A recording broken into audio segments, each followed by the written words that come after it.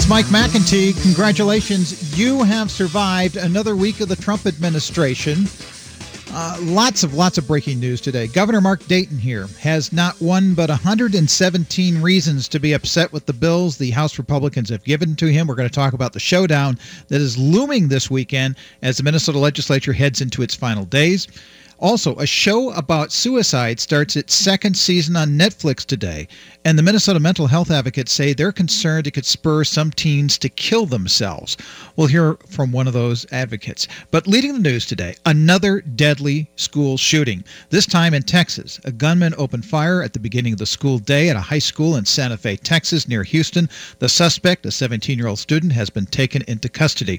The shooting is sure to put more pressure on states and the federal government to do something about this. Joining us to talk about that and the other headlines in the day's news is Ellen Ratner from Talk Media News. Hi, Ellen. Welcome to the show. Well, thank you so much. You know, it's interesting. The millennials are not exactly active, but the Generation Z, which is what is after the millennials, the kids that are in high school and now in college a little bit, they are very active, and they're very active on the shooting issue. Yeah, we've seen that here in Minnesota, where there's been marches on Capitol, and literally thousands of students from high schools showing up to take action and promise that once they become voting age, that they're going to take action themselves. President Donald Trump today, he was talking about action. That's again maybe another flip flop from where he's been on this. Well, that's right. I mean, I think that he's obviously succumbing to some pressure that is coming from people who are very concerned about this. And it's not just, Texas is a red state, so it's not just the blue states that are beginning to pressure him. Florida was pretty much of a red state as well. And so you now have people from some of these cities and states that are quote-unquote red that are beginning to pressure the administration to do something to make sure that, I guess this was an AR-15 or something. I don't know anything about guns and don't wish to, but I know that there is some real question about the kind of weapons that were used, and also the gun show loophole, which doesn't make for people to have to get a viewpoint that they're licensed to buy a gun. They can go to a gun show and buy a gun, which people think is the gun show loophole. Trump today said that we are going to do everything we can to keep weapons out of the hands of those who pose a threat to themselves and to others. This is something he said really kind of after the last shooting in Florida, but then he backed away from it. Is the NRA going to show up and whisper in his ear again, and he'll reverse himself by the time we get to Monday? Well, I don't know. I mean, the NRA actually came, as you know, to the White House last time, and now the NRA has a big, well-known member as president, and Wayne LaPierre is no longer the president of the NRA. I don't know that he ever actually was, but he was the face of it. And so I think, look, the president is going to be under a lot of pressure from both sides. What's the reaction that we're getting from Congress? I mean, this is Ted Cruz's state. Has he said anything about this? Has he spoken up? It depends where you are and who is your representative and who's your senator. Ted Cruz, so far as I know, now that I may be wrong because, it's hard to keep up with the news. It happens every other second. But as far as I know, the senators from Texas have not said anything. And so it'll be very interesting to see what happens with that. One of the things the House is focusing on is the Farm Bill, and there is all sorts of politics around this. It failed today, and it's a division within the Republican Party that deep-sixed it because of immigration, is what I understand. What do you know about this? Well, so what we know is that there was to be an immigration vote on this, and many Republicans, very conservative Republicans, actually aligned with the Democrats because they wanted this immigration vote. They obviously have a very different view than the Democrats, and it was attached to the Farm Bill. The Farm Bill was not a clean farm bill, and places like Minnesota, et cetera, deserve a clean farm bill. So it's going to be interesting to see what happens. My guess is that they will get a clean farm bill eventually, but it may take 8 or 10 weeks. Now, when you say clean farm bill, one of the provisions in this is that it was going to impose strict new work requirements on people who got federal food aid. which is, SNAP and, those types of programs, which is part of the federal farm subsidies. That's why, that food aid is available, because we subsidize the farmers and we pay for those kinds of things. You're thinking that's going to disappear and there will be a vote on something that doesn't have that? Well, I think it will depend on the lobbying by places like Minnesota, which is very farm dependent, places like Iowa, places like Nebraska, the sort of middle of the country, and what the various members get from their constituents. That's what will make it a clean or not clean bill. Another thing Congress, actually not Congress, the Trump administration put out today, or at least is in the process of doing so, is a new rule on abortion funding. It's actually kind of an old rule, and it could really make it more difficult. That's correct. Yeah. Tell me what's going on with this. So basically, it was aimed at Planned Parenthood. Now, Planned Parenthood does a lot of female, just general health issues. And so what they're now saying is two things. One, that they cannot be under the same roof. So there was this fine line of not using abortion money for health, for Planned Parenthood, for abortions. Okay, fine. You don't want to do that? Great. But now they're saying they can't be under the same roof. And if a woman comes in pregnant for counseling, they cannot refer her to an abortion provider or even discuss it. That is a gag rule, and I don't know that will hold up in the Supreme Court, because that's an issue of free speech. And we should be, I think, reiterate to people that the federal money that Planned Parenthood does get is, by law, can't be used on abortion. So it seems like this is just really, really trying to just drive Planned Parenthood right out of business is the whole idea here. Well, that's right. I mean, if you have a clinic and half the clinic is, or part of the clinic, a couple rooms is an abortion and the rest of it is just plain old women's health, and you're using the same building, this bill says you can't even use the same building. Well, how do you prevent somebody from renting an office somewhere or renting a place that can be used both as a surgical facility, as a health facility, et cetera? I don't know that you can. And it's going to be very interesting to see how this plays out in the courts. Now, one thing that's the backdrop to everything that's going on in Washington, and this has been the case for a year now, is the Mueller probe into Russia and the possible meddling into the U.S. elections. We passed the 1-year anniversary here this week, and I believe today. Yesterday? Or was it yesterday? Yesterday. And I believe that Rudy Giuliani, Trump's lawyer, is now negotiating, it sounds like, with Mueller to, do the potential interview with Trump, and they've got maybe some progress on that. What do we know about what's happening with the probe? Well, what they're saying now is that instead of many issues, that they will limit it to 2 issues maximum. And it's interesting because the House and the Senate have 2 different views of Russian meddling. The House says no meddling.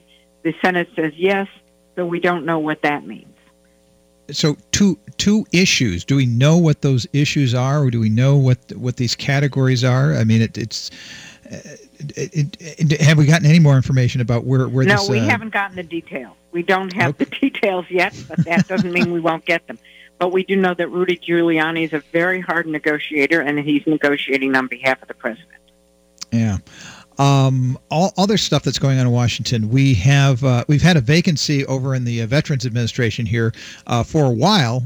Trump's doctor was supposed to be the guy who was going to fill that, and then that all fell apart when we found out that he was, handing out drugs like candy. Apparently, we now know who might be the next nominee. What do we know, and who is it?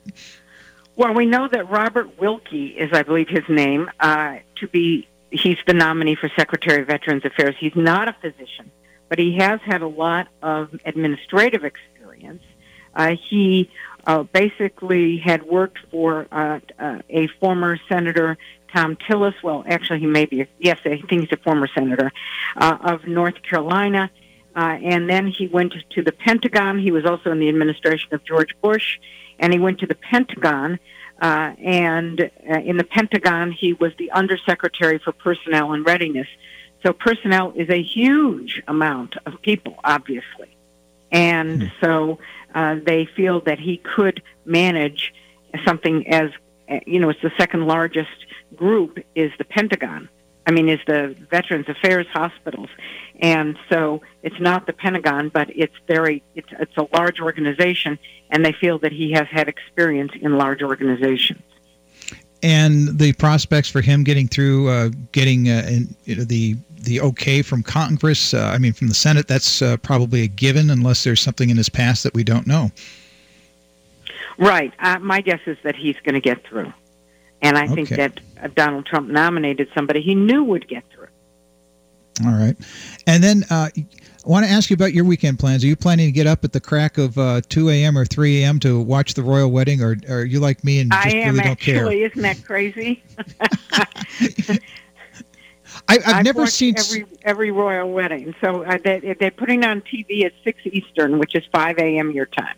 Yeah, and I've never seen. There's so much going on with this that is non-traditional. The whole British people trying to say we're not racist, and then there's people who in Britain who are all upset about this.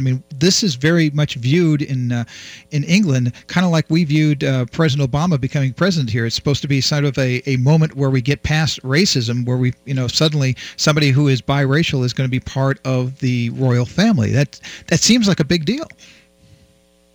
Well, it is a big deal, and of course, originally her father was slated to walk her down the aisle. Then, of course, there was this issue of these photographs that were supposedly set up and taken, but then he had a heart attack, so he's in the hospital. So then there was the talk of whether her mother would walk her down the aisle, and now what we know is that her father-in-law, her new father-in-law, is going to meet her halfway down the aisle and walk her down the aisle. Oh. Well, you'll be up at the crack of dawn. I will be sleeping in, and I'll watch it on the replay on YouTube or something. I'm sure the internet will have. It's interesting. I'm looking at a cousin of mine who died in 1995. Boxes. She left lots of boxes, and she saved every article that she had ever used to make her articles that she wrote. Well, now we have the internet. We don't do things like that, but in those days you did. So in those days you got up and you watched things. Now all you have to do is rewatch it on the internet. I hate to think what they're going to find when they dig through my house after I die, because there is so much junk pushed away just like that. So, well, thanks for bringing up that pleasant thought.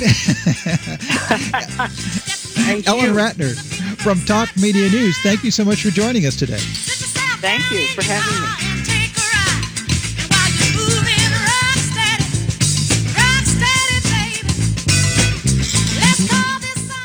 This is Dan Brooks, Senior Vice President and Financial Advisor with RBC Wealth Management. For the past 19 years, I've been managing wealth for individuals, institutions, and corporate retirement plan sponsors. Throughout my career, I have seen common traits in successful investors. They include the courage to be diversified, the willingness to work with a professional, the discipline to follow a plan, and patience. I welcome the opportunity to help contribute to your financial success. Call me at 612-371-2396. Would you or your organization like to become better storytellers? The Uptake can help. Learn from the best teachers in Minnesota when it comes to writing, photography, audio documentary, or live video streaming. I'm personally teaching the live video classes. We're offering classes on Saturdays in June. There's a charge, but there's a discount for students and low-income people. Space is limited, so register now at theuptake.org/classes. That's theuptake.org/classes and learn to storytell like a pro. Jeff Warner here, inviting you to Grill Expo this weekend at Warner Stellian Stores. We're firing up America's best-selling gas, charcoal, and pellet grills so you can watch them in action, enjoy some mouth-watering samples, and choose the grill that's perfect for you. Warner Stellian has the lowest prices of the year, plus free assembly, free delivery, free recycling, 18-month zero-interest financing, and 3 free products from no-name butcher-quality meats and seafood. It's Grill Expo this Saturday and Sunday at all 9 Warner Stellian stores. Burger Mo's is the perfect neighborhood gathering spot before and after Excel Center events or anytime. Mo is serious about burgers, offering 20 fresh, never frozen varieties. Burger Mo's also offers delicious appetizers, soups, salads, as well as unburgers, dogs, paninis, shakes, and desserts. Not to mention more than 60 beers on tap and happy hours twice daily. Burger Mo's is located at 242 West 7th Street in St. Paul with plenty of free parking and online at burgermos.com. Stages Theater Company is dedicated to creating a space where diverse opinions, courageous dialogue, and community engagement is not only valued, but vital to our shared artistic and educational success. Stages Theater Company creates a welcoming home for all. For over 30 years, Stages has supported quality theater programming for children. Stages gives opportunities for youth to be on stage, backstage, in the audience, and in the classroom. Whether you come to see a show, enroll a young person in a workshop, or benefit from their outreach programs in the community, Stages brings art to life.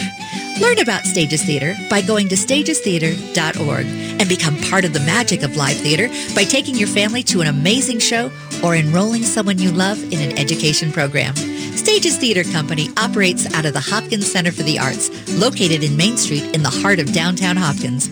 For more information on Stages Theater, go to stagestheater.org. That's stagestheater.org. Brending Electrolysis on Grand Avenue in St. Paul has been a leader in permanent hair removal for people of all skin types and backgrounds for over 30 years, celebrating diversity and priding themselves on finding the right treatment plan for each client's individual needs, regardless of race or gender. Services include electrolysis, body waxing, facials, microneedling, and permanent makeup. Book your 60-minute complimentary consultation, including a 15-minute treatment today for beautiful, lasting results. Visit brendingelectrolysis.com.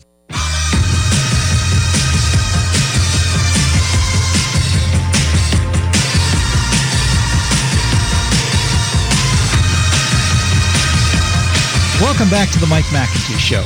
We think we got pretty good medical care in this country, but for example, when tennis pro Serena Williams became a first-time mother last September, she almost lost her life. Statistics show that black women are more than 3 times as likely as their white counterparts to die during pregnancy or childbirth. And Williams thinks one of the reasons is that many doctors don't take the concerns of black women seriously. Is racism the cause of high infant mortality and maternal mortality rates among blacks? Daniel Solomon is the Senior Director of Progress 2050 at the Center for American Progress and has been reviewing the research on this issue. Daniel, welcome to the program. Hi, thank you for having me. Good to have you on here. So what does research show about maternal and infant mortality rates? What improves them and what makes them go down? Thank you for that question. The paper that I recently published kind of looks at the growing body of research around this epidemic, really the stark contrast between white and black maternal and infant mortality. And basically what the research is showing us is that even when you control for a number of protective factors, things like education levels, income levels, access to health care, black women and infants born to black women are still dying at astronomically high rates in comparison to white women. So it's not so much that you can actually control for these things, just increasing your income or having high levels of education does not necessarily yield better outcomes for black women. What the research is showing over and over again is the one consistent factor that we see driving this is something that I kind of deemed as like the evergreen toxin known as racism. Racism is playing a pivotal role in the high rates of death in this population. It's the only one consistent factor I have been able to see transcend and continue to show up in the data and research. Part of that comes from the level of stress that we're seeing black women hold over their lifetimes from just constant interactions of racism on their day-to-day lives and what that actually yields in their overall health, and then that transfers into the overall health of their infant. So, okay, so let's back up through a couple of these things. Education, you say, doesn't improve, doesn't change things. Income doesn't change things. Healthcare, though, you would think that healthcare, though, would somehow change the outcomes. Why is that not the factor that's making a difference? Yeah, that's a great question. So first and foremost, overall, we know that access to quality and affordable healthcare is critical. We know that with the passage of ACA, that increased the number of African Americans and all Americans, quite frankly, accessing and having coverage. But having coverage is also not enough. The quality of healthcare is really important. And unfortunately, you mentioned earlier the Serena Williams story. Unfortunately, what we also hear from a number of Black women is that the quality of care that they're receiving is not that great for them. Their experience is not up to par with where it should be. Time and time again, we hear from Black women talking about their experiences being negative or not feeling like they've been listened to. And that, again, not only is not helpful in assessing the actual health of the mother, but it's also a stress increaser, right? Like if you are pregnant and you're at your doctor saying something is wrong and they're not listening to you, that adds to your stress level. It also fails to address the underlying issues that you might be having. And so even when you are a Serena Williams, where you have access to amazing care, you have plenty of money, doctors still were not listening to her. And until she actually fully advocated for herself and said, listen, I know my body, I know these things go on, I know I'm susceptible to blood clots, somebody needs to look at this, they would not have done it. And I think that's telling. Do we know why doctors don't listen to Black women? I mean, it seems like, is that the only group that has problems with doctors not listening to them? I can't speak to whether or not it's the only group, but I can say when the research is showing that when you talk to Black women about their experiences in the medical field, it isn't always positive. We also know that the African American community has not always had a positive interaction with the healthcare community. There's a long history of abuse within the healthcare industry and African Americans. So some of that is African Americans are less trustworthy because they have been used before. But it's also a reflection of knowing that the medical field has not always believed African Americans. We see that in pain management, for example. African Americans are less likely to get access to the level of pain medications because people think that African Americans are more likely to withstand pain. They can withstand more pain, which is not true, right? But that is something that we see over and over again when you're talking to them and medical professionals about how and when they prescribe. So I can't speak to all groups, but I can say that when you're talking to Black women, when you're talking to the African American community, there is a gap between the quality of care they're receiving and their counterparts. Let's go. Let me dig into two things you said there that are interesting, because number one, the myth of Black people being able to withstand more pain. I mean, why does that persist within and maybe you're not the person to answer this, but I'm just thinking, why does that exist amongst the medical community? And then also explain why Black people feel like they've been used by the medical community in the past, because I don't think most people or a lot of folks who are listening to the show are in tune with that. Sure. So one great example of that, unfortunately, is the Tuskegee experiment. So this was the horrible experiment that the United States government actually okayed for the government to basically inject syphilis into a number of African American men to perform experiments. So again, this is not, and that wasn't that long ago. I want to say it was probably in the 60s or 70s when this happened, and you'll have to forgive me. I don't remember the exact time period, but it's not that far away is my point, right? Like it's not that far removed from the current day. And so the African American community is very well aware of the history of, how our bodies have been used and abused with the healthcare community. The other famous story is the Henrietta Lacks story, which recently there was a HBO, I think, movie around this where Henrietta Lacks had a unique cell. And again, I'm not a physician, so forgive me if I'm not using the proper terminology. But she basically had a unique DNA strain. And, Johns Hopkins, who's been very open and honest about trying to remedy the wrong that they, did. They have been very open and honest about trying to remedy that wrong. But again, it still occurred where they basically mined her body to create some of the baseline for drugs that all Americans and people all around the world now use to prevent disease, which is a wonderful gift of her, but the government and physicians didn't necessarily start from a place of good in doing that, but instead just really mined a black woman's body to benefit others. And so again, these are all things that happened not that long ago that are still very much in the minds of African Americans. And so I think when health professionals are interacting with that population, they should be cognizant of that history. And be able to be more responsive to maybe a sense of fear, maybe a sense of not being able to say everything they may want to, and making the environment more comfortable, but then also being very aware and knowledgeable about the fact that when black women are saying something is wrong, they should be listened to, and figure out what that issue is.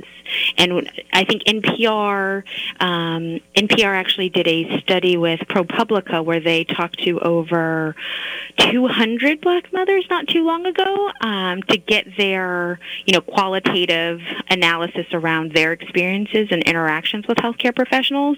And the constant theme that they heard from black women was being devalued or disrespected by medical professionals. And that's not a good thing, right? So my hope is that medical professionals will see this stark divide, see how black women are feeling, and make a change that's actually helpful to not only closing this gap, which should be the goal of everyone, right, but also just to improve the actual profession and how it interacts with this very important population. All right. We've been speaking with Danielle Solomon. She is with the Center for American Progress and has been doing research on the infant mortality and maternal mortality problems that black women are experiencing at a higher rate than anybody else. Danielle, thank you so much for your time today. Thank you. Have a great day. Coming up here next on the Mike McIntee Show, a show about teen suicide that has a lot of people concerned. We'll talk to a professional about it next. Love me tender, I love me slow.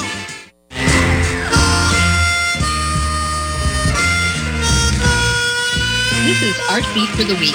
I'm Lori Fitz from Connections Radio Show, and today I'm suggesting you go to the fantastic Northeast Minneapolis Art Whirl running this weekend, May 18th through the 20th. This is supported by the Northeast Minneapolis Art Association, NEMA. You can view artwork of over 650 artists in every medium at more than 50 locations throughout the Northeast Minneapolis, including studio buildings, art galleries, homes, storefronts, and local businesses.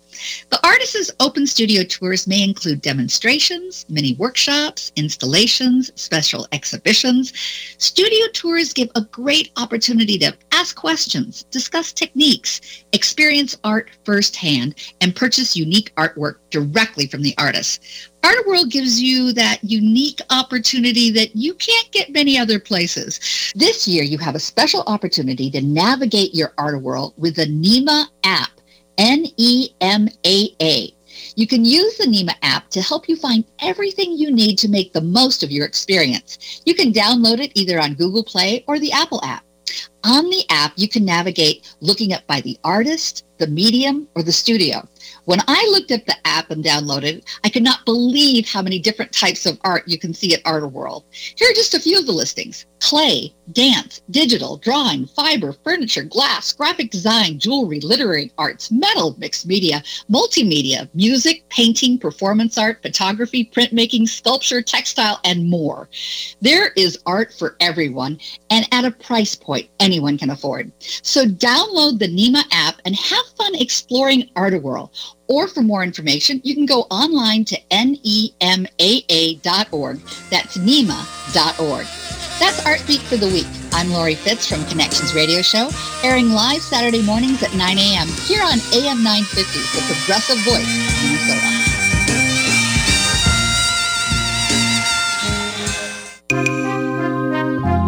Hey Minnesota, this is David Packman, and you can catch my show weeknights at 9 for an in-depth look at politics and current events on AM 950, the progressive voice of Minnesota.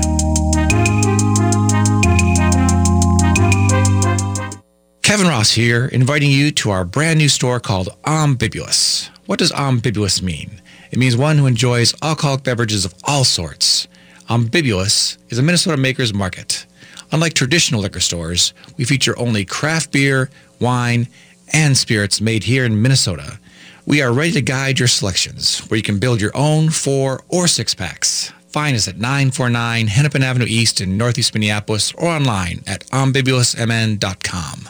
At Pride Institute, being LGBTQ+ is the norm, not the exception. Their highly trained and skilled staff understand your issues and will help you live a happy, healthy life as a proud LGBTQ+ person.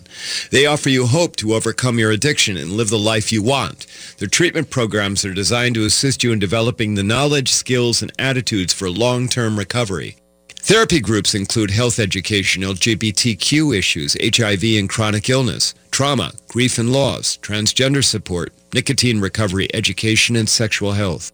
Pride Institute offers a residential treatment program, a partial hospitalization program that includes day programming with lodging, and an intensive outpatient program.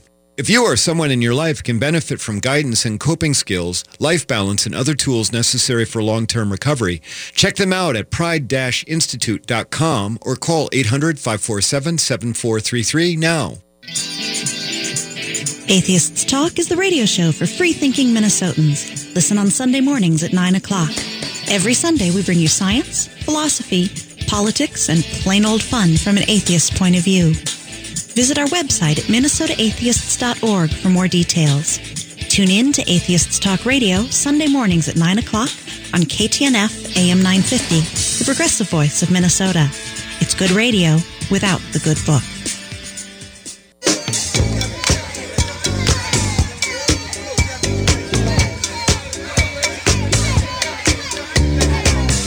Welcome back to the Mike McIntee Show. It's a fictional drama TV show called 13 Reasons Why. You may have heard of it not only because a 17-year-old girl who lives with undiagnosed depression dies by suicide in the show, but also because of the influence it may be having on teens who watch the show. The show is about to launch its second season on Netflix, and unlike the first season, the second season has a warning video that precedes each episode. Despite the warning, Minnesota mental health advocates are concerned. Joining us is Kat Ganji. She is the Health and Wellness Programs Coordinator at NAMI, the National Association on Mental Illness, Minnesota. Kat, welcome to the program. Hi, thank you so much for having me. Good to have you on here. So I have not seen this show other than the thumbnail description I just read. So tell me what the show is about and what's wrong with that. Sure. So 13 Reasons Why was developed about a year ago, and it's a Netflix series. It's really focusing on this teenage girl who creates cassette tapes, about 13 of them, blaming 13 individuals for events that led up to her dying by suicide. So it really depicted this picture of unrealistic kind of expectations and what it would be like for someone who may be struggling with depression. Even though they don't mention that it's depression that she's living with. So there's just really big concerns on safe messaging and what was appropriate to be shown, and are the right resources kind of being supported with that. So that was our biggest concern, was how graphic and how much information was shown, but also making sure that teens know what is it like in real life living with a mental illness and where they can go to get support and resources, and that they wouldn't get turned away. Okay, and you said what the show was showing here was unrealistic. Was it, obviously it's a drama. Was it kind of glorifying or making this sound like a great thing for somebody to do? Is that the concern here? Yeah, so in the show, they actually do this big memorial and kind of put a lot of emphasis on after someone would die by suicide, which is really unsafe because it kind of can show a different perspective on what that would look like.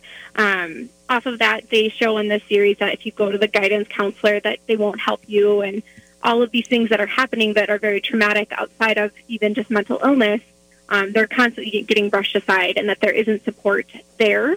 And so that was one of our biggest things, is letting people know that you can reach out, you can have this conversation. I know every case is separate and individual, but why would somebody contemplate ending their lives, and why would watching this possibly push them towards that? So that is a great question. So one of the concerns is that they're glorifying suicide, so they're making it look like this is something that everyone is going to do all these big things for me, and an individual who might be suicidal, it's a short period of time that they're in crisis, so they wouldn't necessarily take the time to record all of these cassette tapes that kind of puts blame on other people. And that's another concern there is loss survivors. So people who've lost someone they love to suicide feel a lot of guilt and shame put on there. And maybe they didn't recognize the signs, they didn't know what to do or what resources were available. So we don't want to put any guilt on anyone for something that happened. It's really about making sure that if you are feeling suicidal or having some idolizations, it's really making sure that you know that there are people who care about you and that this is something that you might be going through right now, but we can get you connected and treatment really works. Now, as we mentioned, the second season of the show starts Friday on Netflix, and it's going to, this time the series is going to have a warning video in front of it. What's the warning video saying, and why isn't it enough for what's there? So it's a very short, like 1 minute or so clip, and it has the actors talking about who they are and the roles that they play, and they kind of put a preface of, these are some serious topics, watch it with a trusted adult. There's a link called 13reasonswhy.info, where they have different resources for parents to kind of go and identify where to go for these different topics. But it doesn't really make sure that it's safe. The first one that came out, there was no warning signs on these issues, which becomes a big deal because if you are feeling suicidal or whatnot, this show could really push you in the other direction, and we want to make sure that people stay safe. So it sounds like if I have kids, maybe they shouldn't be watching the show, or should we be watching the show with the parents and talking about this types of stuff? Is it a learning opportunity, or is it just a threat? That's a great question. We really advocate for parents to take the time to watch the Netflix series show by themselves first, so they know what content is being shown, how graphic it can be, what topics are being covered. So they really have a better understanding, and then they can make that decision if they feel that this show would be safe for their child to see and that it wouldn't be triggering, especially if they've had a suicide attempt or might be suicidal.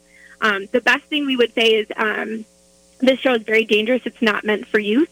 If you do decide that you want your child to, or your child is asking to watch it and you decide you want to go that direction, we would absolutely advocate that you watch it with your child and stop it and kind of address and debunk some of the myths of what this actually might look like in real life and kind of be able to help identify what resources, or if their child is maybe struggling with some of these issues that are being brought up. See, you go to saying, what does this look like in real life? And if I had kids, I wouldn't be sure what that is. So, I mean, the link that they give out, 13reasonswhy.info, it sounds like a place to start. But how would I learn what that is, and how do I learn what the warning signs are? Because if I'm concerned about my kid or anybody else in my life, I should be paying attention to this. Absolutely. So I will provide a couple of good resources. So the American Foundation of Suicide Prevention, AFSP.org, has a really great discussion guide there that can be really helpful to be looking through, as well as tips for parents on how to talk to their kid about some of these large topics. It always is really good to know what some of the warning signs might be for suicide.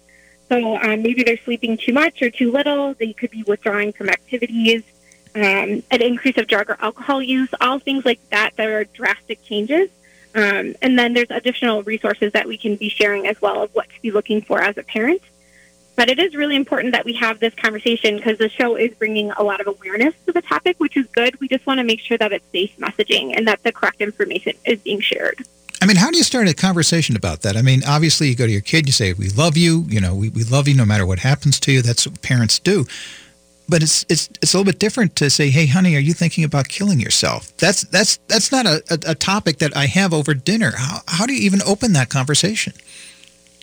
Absolutely. So I think if you're seeing some signs, it's really sitting down with your child and, saying, hey, how are you doing? How are things going?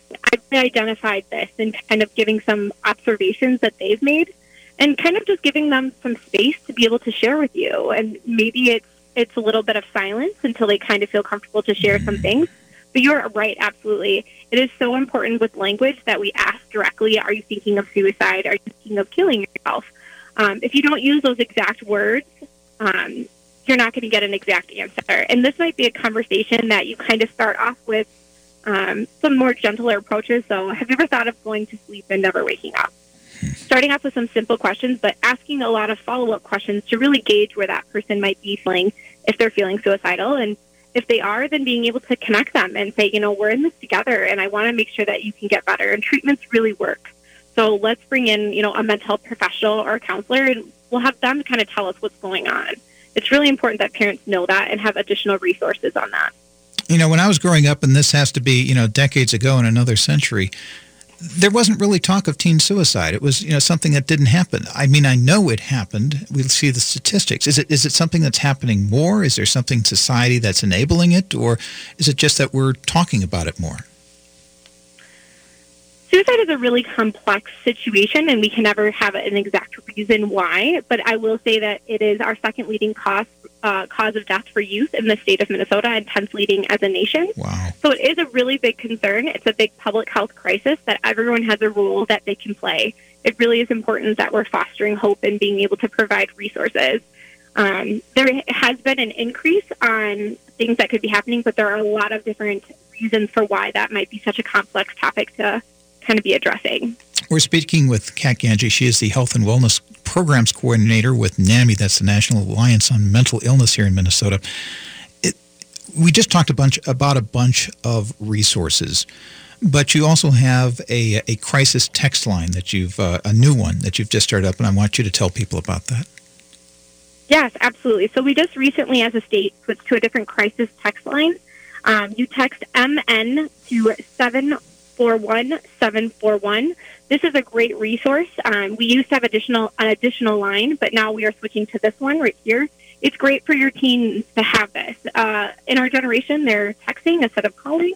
It really can make a huge difference and save a life if we are able to get that resource into teens' hands and letting them know they can share that with their friends. So if I were a teen and I texted MN to 741-741, what would happen?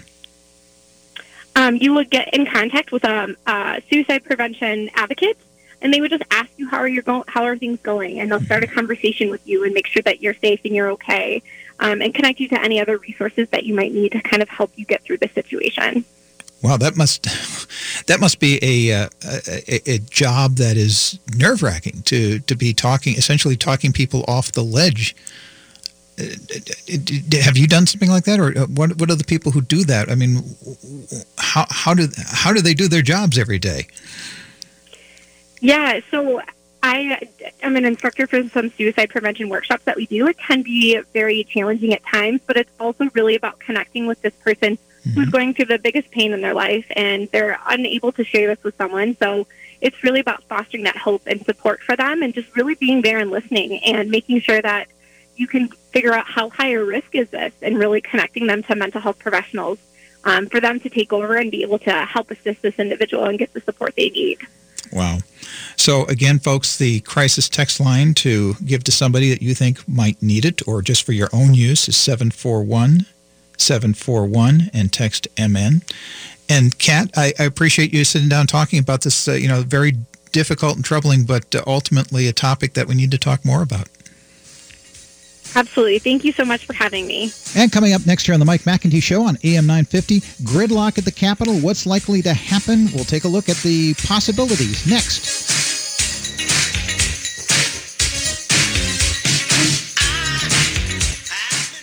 The Seward Co-op Creamery Cafe is ready for the cold, serving seasonal dishes using locally sourced ingredients, Minnesota craft beers, and organic wines. Their delicious vegetarian, vegan, and omnivorous menu options are sure to satisfy. New items include the cauliflower po' boy, harvest chili, braised beef tostada, and the pork banh mi, as well as rotating seasonal vegetables and pasta. Sustaining a healthy community, you will find Seward Co-op Creamery Cafe at 2601 East Franklin Avenue in Minneapolis, and online at coopcreamery.coop. Minnesota is home to the only major institution in North America devoted to Russian art, history, and culture. The Museum of Russian Art, located off 35W on Diamond Lake Road in South Minneapolis, can be your personal connection to extraordinary artists, stories, and context. We offer more exhibitions and events than ever before, from concerts and lectures to vodka tastings and more.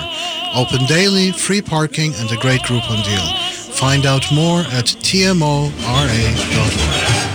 Lowry Hill Meats, your neighborhood full-service butcher shop that works directly with family farms. Using whole animals gives Lowry Hill Meats the benefit of preparing custom cuts and dry aging. They offer beef, lamb, goat, pork, and poultry, including whole duck, roasting hens, turkey, quail, pheasant, and Cornish hens. Their sausages are made fresh in-house weekly using 40 rotating recipes. Try their handcrafted sandwiches. They are second to none. Lowry Hill Meats is located at 1934 Hennepin Avenue in Minneapolis or online at LowryHillMeats.com. What kind of a jackass would let an animal pick their insurance? Did you really think a lizard could save you money on car insurance? Would you let a duck pick your health policy? Insurance can be a zoo, but this is ridiculous. What you really need is an insurance agent that isn't looking out for the insurance companies. You need Cheryl at Array, an independent agent with 30 years experience looking for the best rate possible. Quit monkeying around and call 763-504-3067. That's 763-504-3067 for Cheryl at Array, representing you, not the insurance companies. Hello, AM 950 listeners. I am Tabitha Montgomery, Executive Director of Powderhorn Park Neighborhood Association, taking a moment to extend a very warm invitation to our first annual Powderhorn Shark Tank competition, where our stellar panel of jurors have already selected several dozen amazing ideas from local makers, hustlers, and entrepreneurs from across Minneapolis. So mark your calendars for Saturday, May 19th between 2:30 p.m. and 6 p.m. at Powderhorn Park Recreation Center, where you can join the fun and cast your vote for your favorite ideas across our expanding, emerging, and startup categories.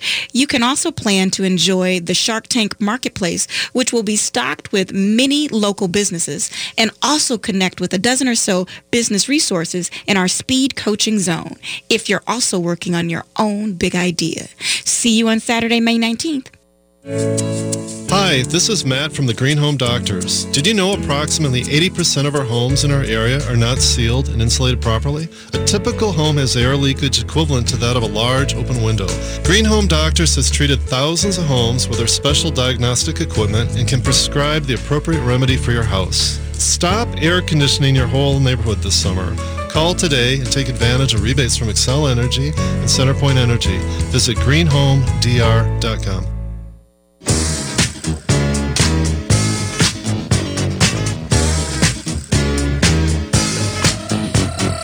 Welcome back to the Mike McIntee Show. Lots of things going on in the legislature. It's going to continue to go on this weekend. Governor Mark Dayton, of course, offering condolences today for the Texas school shooting victims.